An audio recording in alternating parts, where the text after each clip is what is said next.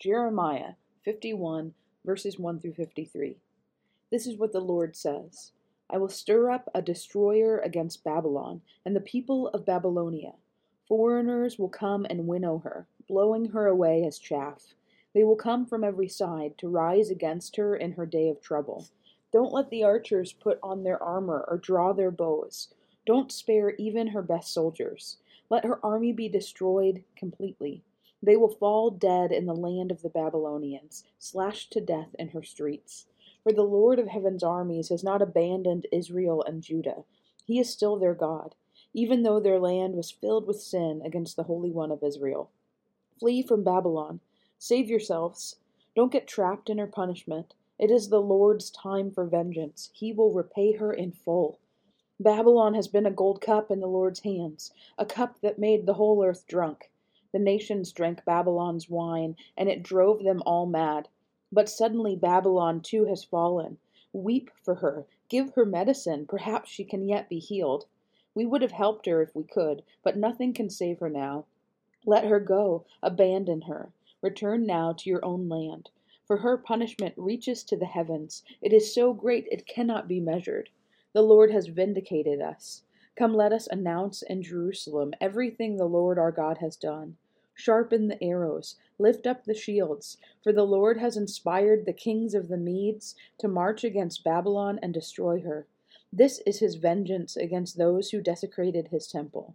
Raise the battle flag against Babylon. Reinforce the guard and station the watchmen. Prepare an ambush, for the Lord will fulfill all his plans against Babylon.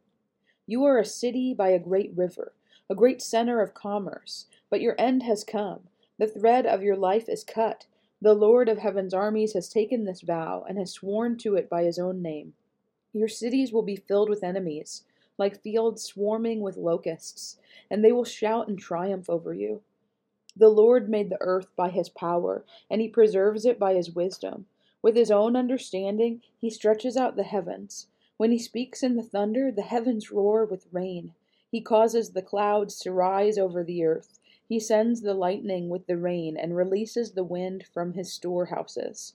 The whole human race is foolish and has no knowledge. The craftsmen are disgraced by the idols they make, for their carefully shaped works are a fraud. These idols have no breath or power. Idols are worthless. They are ridiculous lies. On the day of reckoning they will all be destroyed.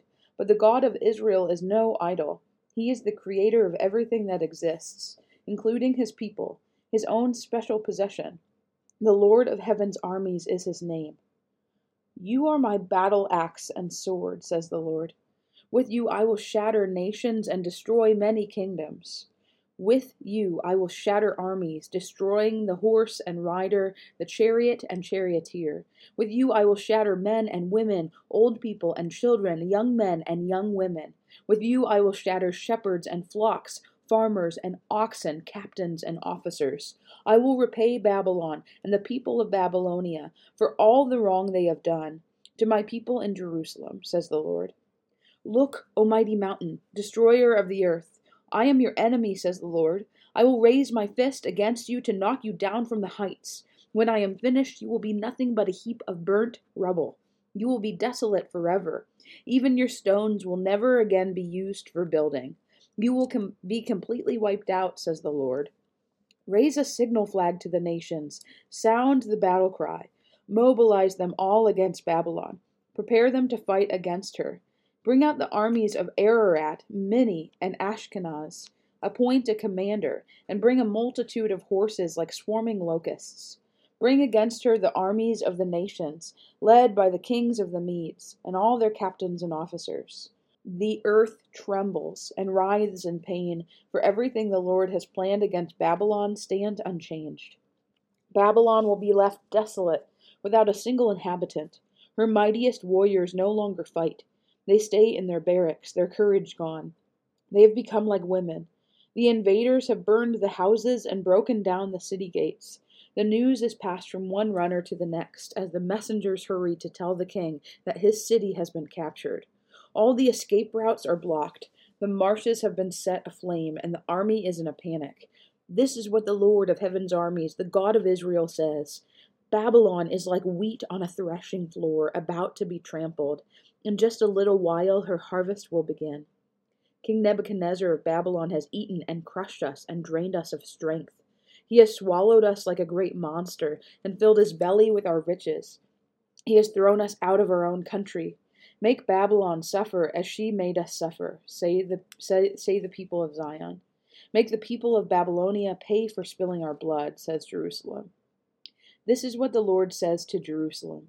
I will be your lawyer to plead your case, and I will avenge you. I will dry up her river as well as her springs, and Babylon will become a heap of ruins haunted by jackals. She will be an object of horror and contempt, a place where no one lives. Her people will roar together like strong lions. They will growl like lion cubs. And while they lie inflamed with all their wine, I will prepare a different kind of feast for them. I will make them drink until they fall asleep, and they will never wake up again, says the Lord. I will bring them down like lambs to the slaughter, like rams and goats to be sacrificed. How Babylon is fallen! Great Babylon, praised throughout the earth. Now she has become an object of horror among the nations. The sea has risen over Babylon. She is covered by its crashing waves. Her cities now lie in ruins. She is a dry wasteland where no one lives or even passes by. And I will punish Bel, the god of Babylon, and make him vomit up all he has eaten. The nations will no longer come and worship him. The wall of Babylon has fallen. Come out, my people. Flee from Babylon. Save yourselves. Run from the Lord's fierce anger. But do not panic. Don't be afraid when you hear the first rumor of approaching forces, for rumors will keep coming year by year. Violence will erupt in the land as the leaders fight against each other. For the time is surely coming when I will punish this great city and all her idols. Her whole land will be disgraced, and her dead will lie in the streets.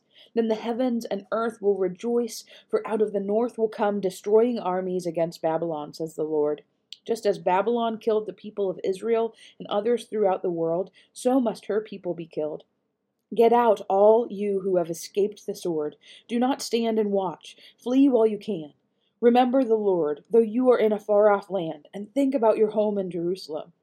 We are ashamed, the people say. We are insulted and disgraced because the Lord's temple has been defiled by foreigners.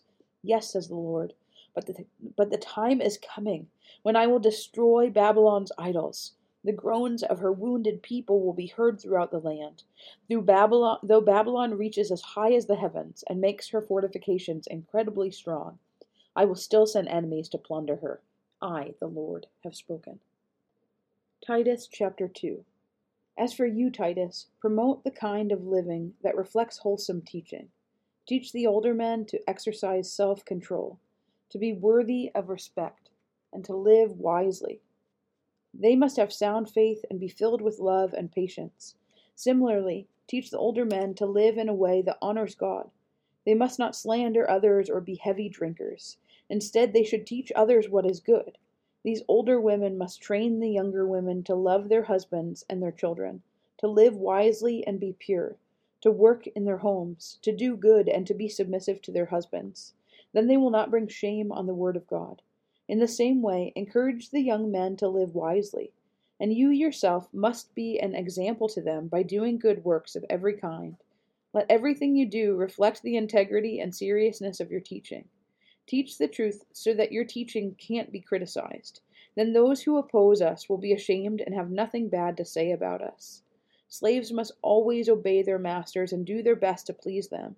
They must not talk back or steal, but must show themselves to be entirely trustworthy and good. Then they will make the teaching about God our Savior attractive in every way.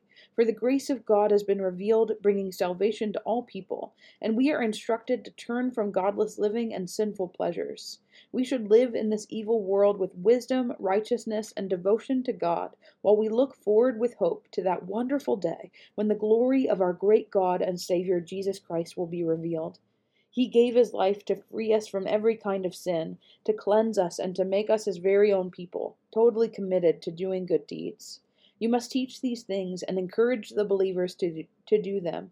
You have the authority to correct them when necessary, so don't let anyone disregard what you say. Psalm 99. verses 1 through 9. The Lord is king. Let the nations tremble. He sits on his throne between the cherubim. Let the whole earth quake. The Lord sits in majesty in Jerusalem, exalted above all the nations. Let them praise your great and awesome name. Your name is holy. Mighty King, lover of justice, you have established fairness. You have acted with justice and righteousness throughout Israel. Exalt the Lord our God. Bow low before his feet, for he is holy. Moses and Aaron were among his priests. Samuel also called on his name. They cried to the Lord for help, and he answered them. He spoke to Israel from the pillar of cloud, and they followed the laws and decrees he gave them. O Lord our God, you answered them. You were a forgiving God to them, but you punished them when they went wrong. Exalt the Lord our God, and worship at his holy mountain in Jerusalem, for the Lord our God is holy.